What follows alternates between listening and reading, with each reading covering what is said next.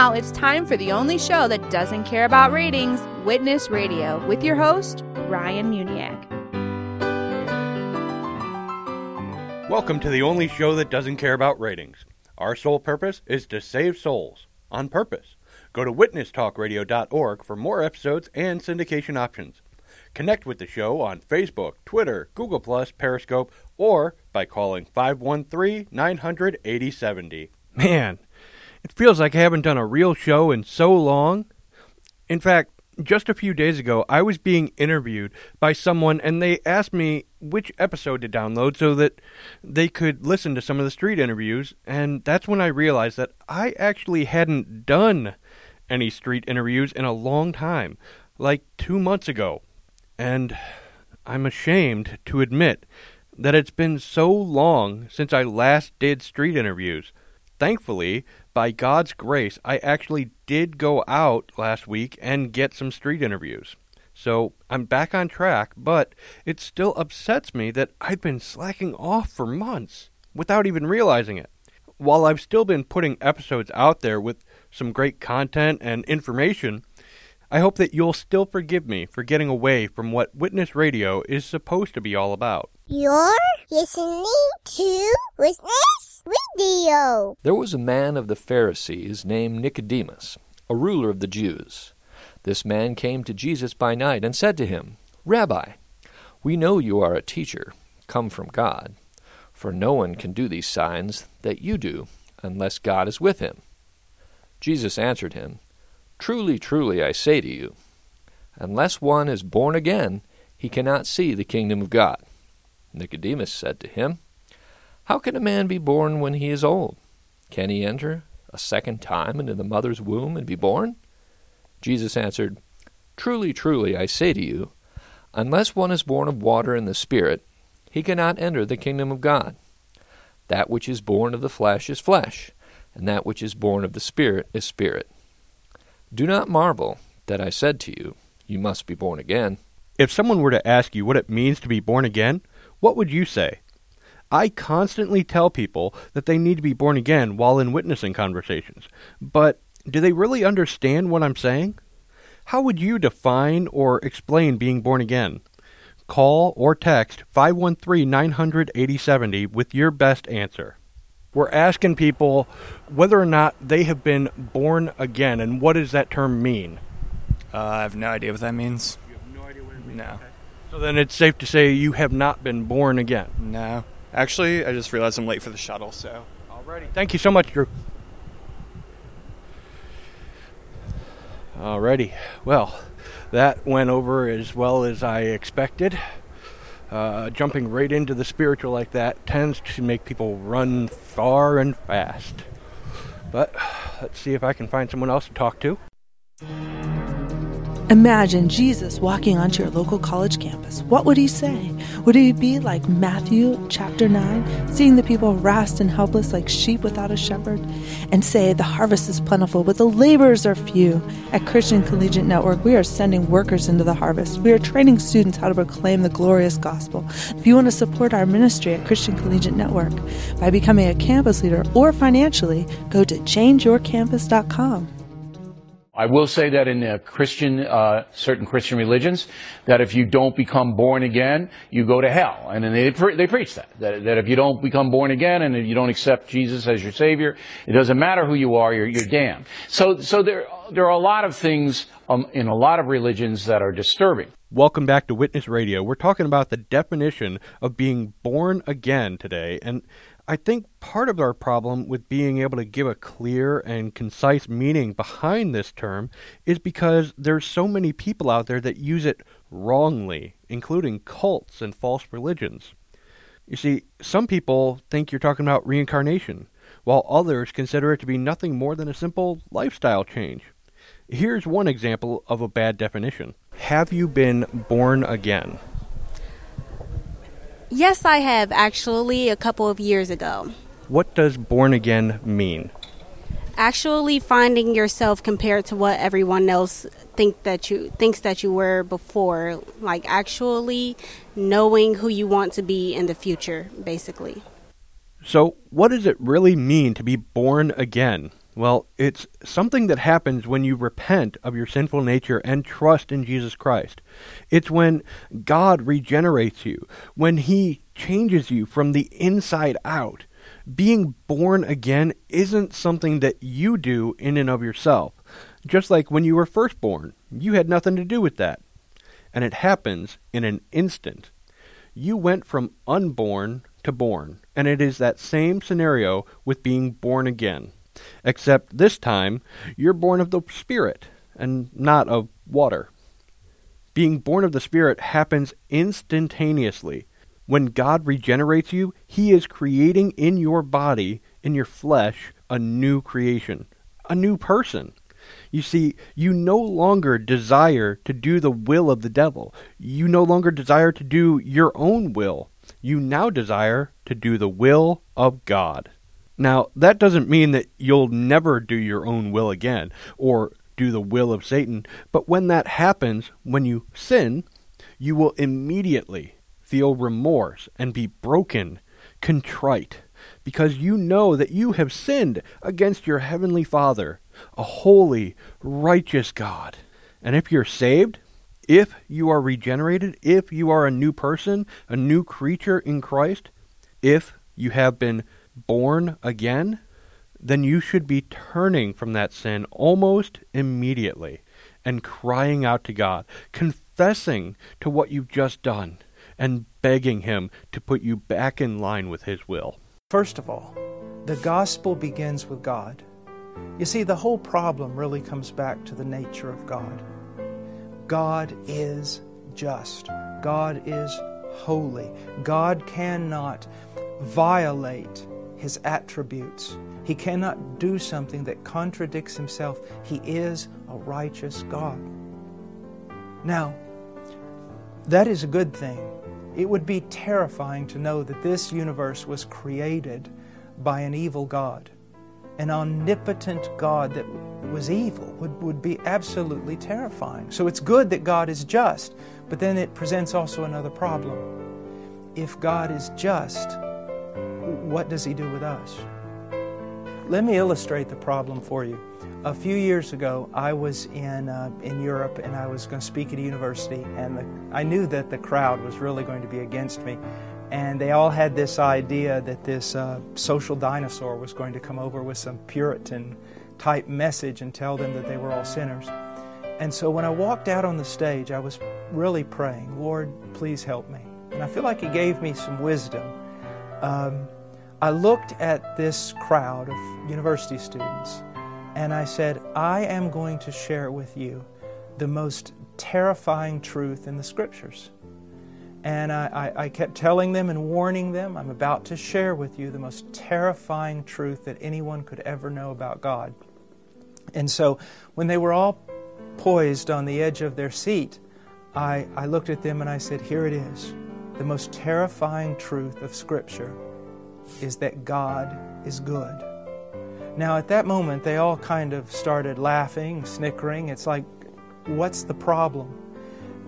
Some of them even voiced. They said, well, what's the problem with a good God? I mean, why is that bad news? Why is it terrifying that God is good?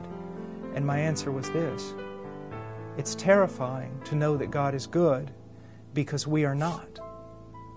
So what does a good God do with people like us? Sinners. We've sinned against God. We've sinned against one another. We've sinned against nature. We've sinned against everything. All of creation calls for our condemnation. If God is truly just, then what does He do with us? If a just God simply pardons the wicked, He is no longer just. If a holy God calls the wicked to Himself to have fellowship with Him, He's not a holy God. So the great question of all the Scripture is this: how does a just God pardon wicked men and still be just? How does a holy God call wicked men into fellowship with Him and still be holy? And the answer is found in the cross of Jesus Christ. In the cross of Jesus Christ, we see this tremendous, unique revelation of the fullness of God's attributes. God is just. He must condemn our sin. God is love, and so He becomes a man in His Son. lives a perfect life as a man, and then goes to that tree, and on that tree, the sins of His people are cast upon Him, and all the justice of God, all the wrath of God that we deserve is thrown down upon the head of Christ. The exact measure that was required in order to fully satisfy the justice of God. After suffering, Christ said, "It is finished." That meant He did what was required to satisfy God's justice against God's people. He paid the price in full. This is so very important to understand, that it wasn't that our sins were atoned for simply because the Romans beat Jesus up and nailed Him on a cross. Our sins were atoned for because on that tree He bore our sin, and it pleased the Lord, it pleased Yahweh to crush Him. The wrath of God that should have fallen upon me and you fell upon His only begotten Son, and He suffered it in full. He paid the price. He died, for the wages of sin is death, and on the third day He rose again from the dead. And now He's seated at the right hand of God. And there is no other name in any other world. There is no other name given to men whereby we might be saved except for the name of Jesus Christ. He's the way, the truth, and the life. And no one comes to the Father except through Him. There is one God and one mediator between God and men, the man Christ Jesus. And in order to be saved, the Bible calls all men to repent of their sins and to believe the gospel. Now, what does it mean to repent? Many have defined the term as to change one's mind. That's what the word means in Greek, and that truth is there. But that means so much more than what you and I can conceive in our culture today. You think, well, to change one's mind, that's pretty superficial. Well, it might be, but then it's not if you understand what the mind is. The mind in the Bible refers to the mind, the heart. It is the control center of a human being. It's the control center of our will, our emotions, our intellect, our decision-making process. And so what he's saying is, if you have changed your mind, everything else will change along with it. Let me give you a perfect description of repentance. The Apostle Paul, he had a change of mind. Now, when he left to go on the road to Damascus, he left with orders to capture Christians. Now, why? This is what he believed. This is what Paul thought. Paul thought that Jesus of Nazareth was the greatest blasphemer who ever had walked the planet. That's what he thought. He also thought that the Christians were a terrible sect that ought to be destroyed. That's what he thought. And then on the road to Damascus, he had an encounter with the resurrected Christ. And what happened? His thinking changed. His entire reality was proved to be wrong. Everything he thought about reality, especially with regard to God, was wrong. He recognized he was wrong and began to think completely different. He now thought what? That Jesus was the Son of God and the long-awaited Messiah. He now thought that the Christians were the very people of God, the very Israel of God. And because his thoughts changed, everything else changed. After being baptized, he began to minister and to preach the gospel and to be persecuted for the very faith that he was once persecuting. You see, to repent is to realize that all your thinking, your entire view about reality was wrong. And then to see and to submit to God's truth about who He is, about who you are, and about who Jesus is and what He's done for you. Now the question is, have you repented? Has your mind changed? Has that change of mind led to a change of the intellect, a change of the will, a change of your emotions? The sins you once loved, do you now hate? The holiness you once ignored, do you now desire? The Christ that you had no part with, that you lived apart from, do you now esteem Him? Do you consider the kingdom of heaven to be a pearl of great price? Those are certain evidences that a work of repentance has been done in your heart. Not only must we repent, but we must believe in Jesus Christ. To recognize that there is absolutely nothing in us that can save us. As the hymn writer said, "Nothing in my hands I bring, but only to the cross of Christ I cling." It is a recognition that you have only one hope, and 100% of that hope is found in the person and work of Jesus Christ. That you know that you cannot save yourself, to the point that if someone were to even suggest that you would enter into heaven by some works of righteousness, it would cause you to be nauseous, and you would cry out, "No, no, blasphemy, no." I am saved for only one reason. 2,000 years ago, the Son of God bled and died for me. So salvation comes to us through repentance and through faith in Jesus Christ. Now, if you truly believe in Christ, you have eternal life. But how do you know you have truly believed? Even if you've had some sort of conversion experience and you felt some sort of peace of God and so many other emotions, how do you really know it's real? Well, one of the ways that you know it's real is that it will continue. It's not that necessarily the emotional high will continue, but what will continue is you will continue to grow in grace. You will continue to deepen in your repentance. You will continue to deepen in your faith. Little by little you will be transformed more and more into the image of Jesus Christ. And you say, "Well, Brother Paul, does a real Christian sin?" Yes. Sadly enough, yes. Can a real Christian fall into sin? Yes. But here's the difference. A real Christian cannot live in a continuous state of carnality, a continuous state of immaturity.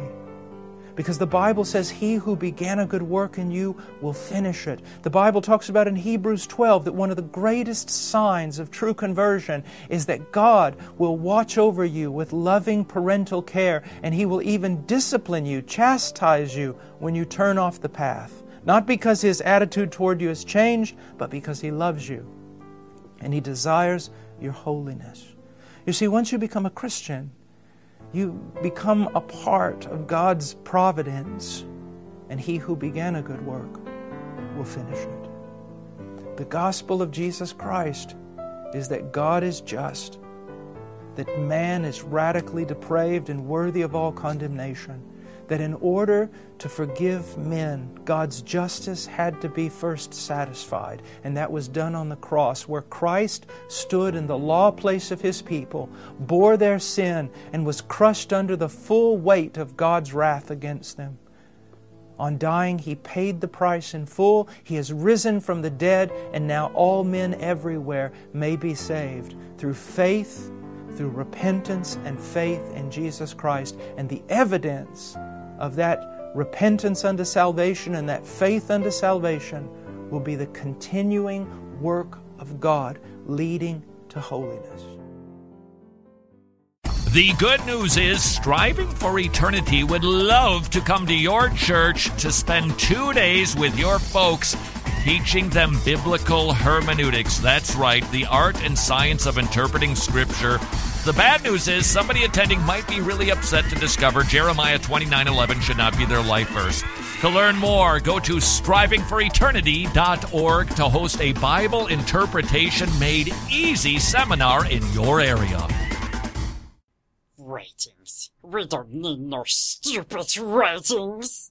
You're listening to Witness Radio with Ryan Muniak. But we like Ryan. We do! Just go to witnesstalkradio.org. We live in a day where it means almost nothing to be a Christian. According to research, almost 4 out of every 5 Americans identify themselves as Christians. 4 out of 5. But in this group of self-proclaimed Christians, less than half of them are involved in church on a weekly basis. Less than half of them actually believe the Bible is true. The overwhelming majority of them don't have a biblical view of the world around them.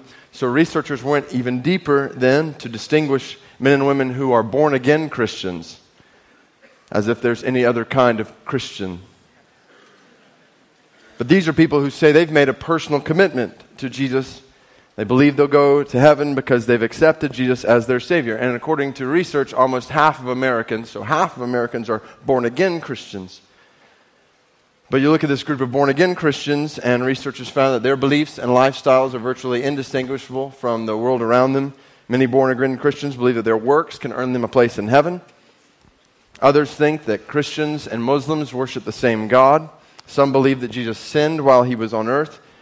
And an ever-increasing number of born-again Christians just describe themselves as marginally committed to Jesus. So people have used data like this to conclude that Christians are really not that different from the rest of the world. But I don't think that interpretation of that research is accurate. I think the one thing that's abundantly clear from those statistics is that there are a whole lot of people in our country who think that they are Christians, but they are not.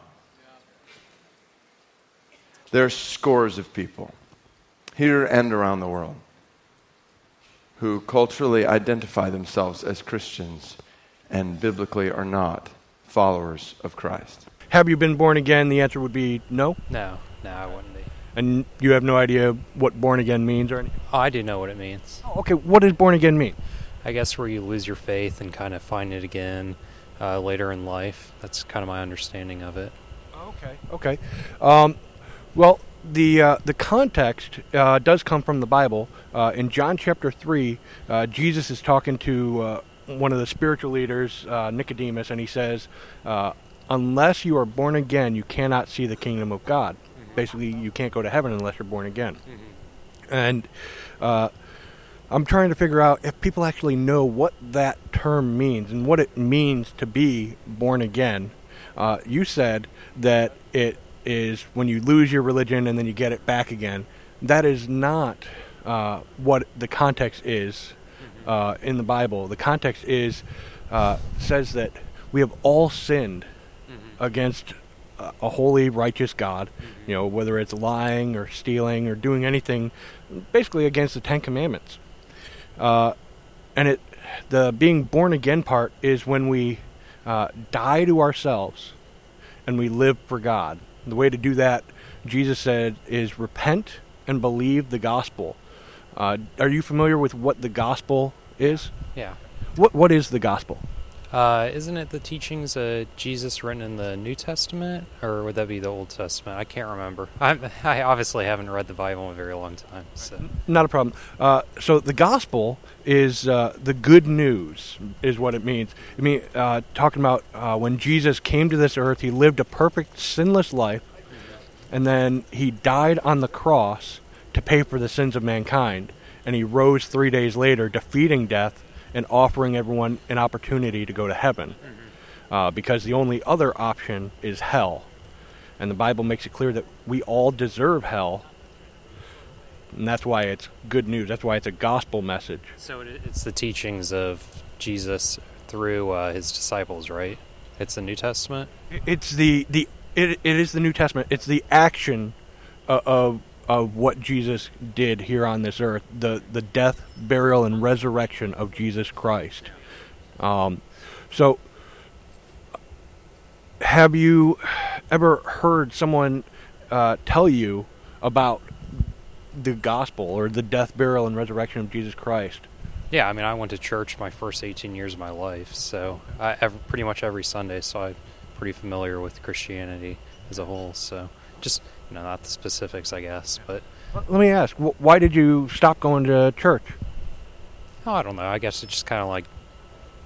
some things happened, and I just kind of lost interest in it, and it didn't feel like it was something that fit with what I believed, and so I just kind of parted ways from it, and it never really came back into my life. Okay, so let me ask, what beliefs do you have now?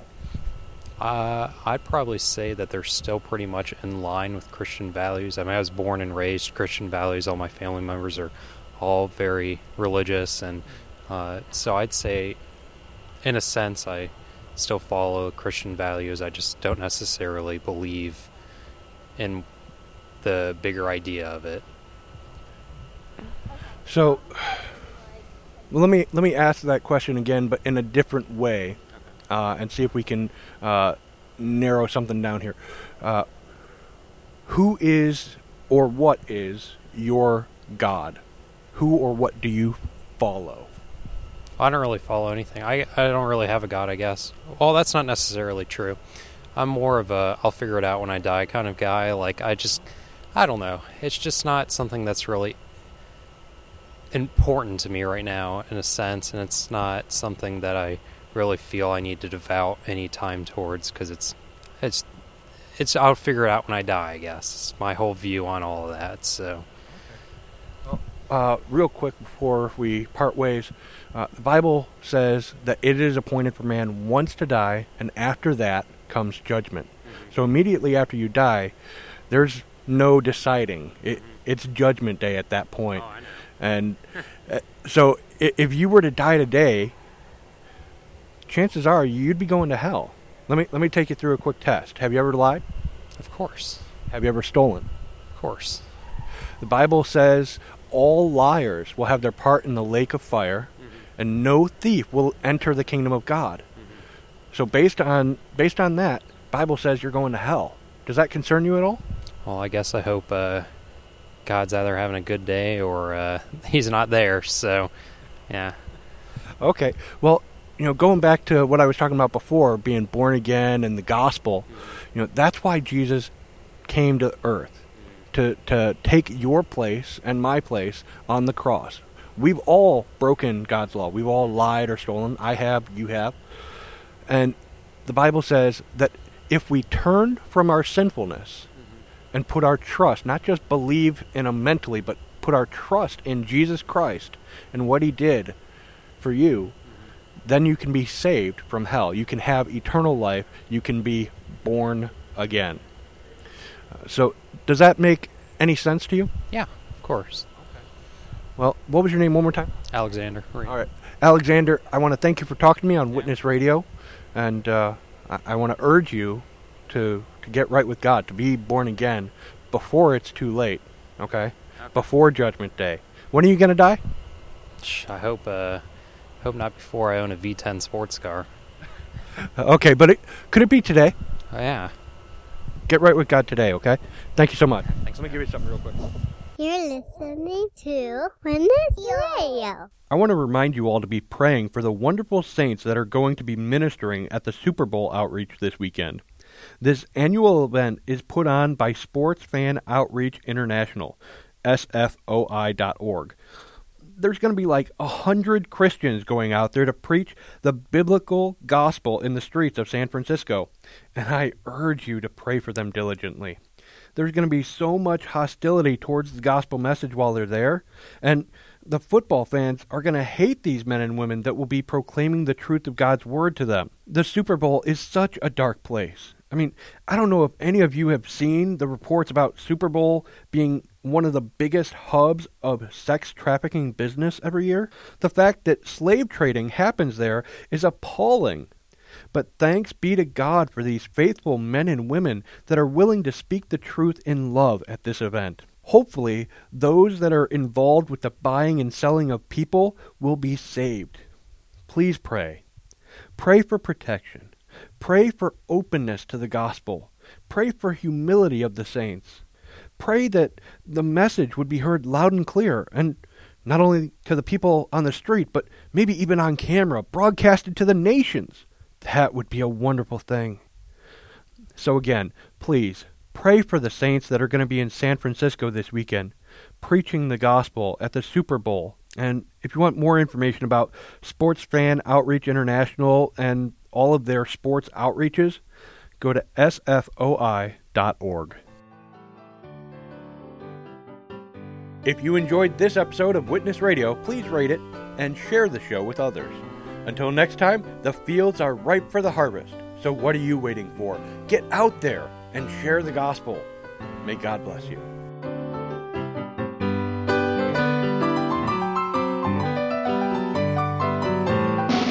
Witness Radio has been brought to you by the Muniac family.